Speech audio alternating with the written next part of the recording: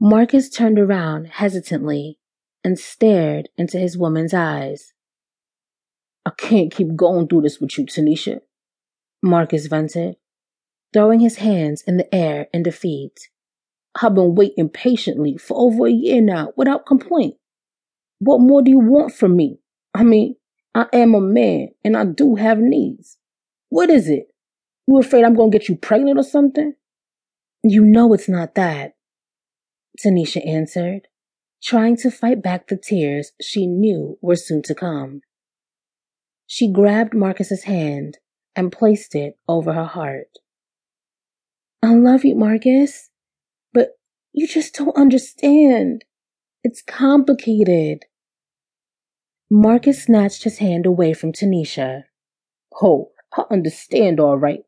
I understand how you want to keep leading me on, making me think there's a future between us when you won't even let our relationship go past second base. You know what? Tears began to form in Marcus's eyes. Maybe this is just a sign for us to go our separate ways. Maybe we're just trying to hold on to something that's obviously begging to be let go.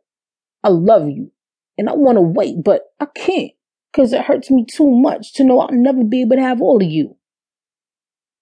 Marcus's words tore through Tanisha's heart like a dagger.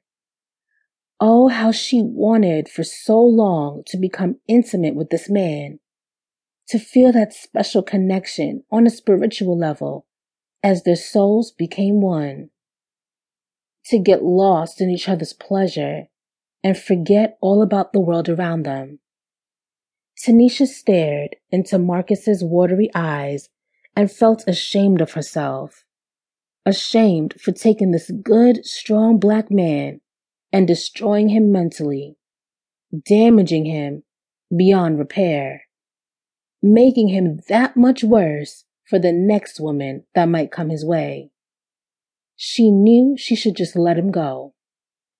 But with all that she'd been through, she felt she deserved to be happy for once in her life, even if that meant destroying the only man who truly loved her.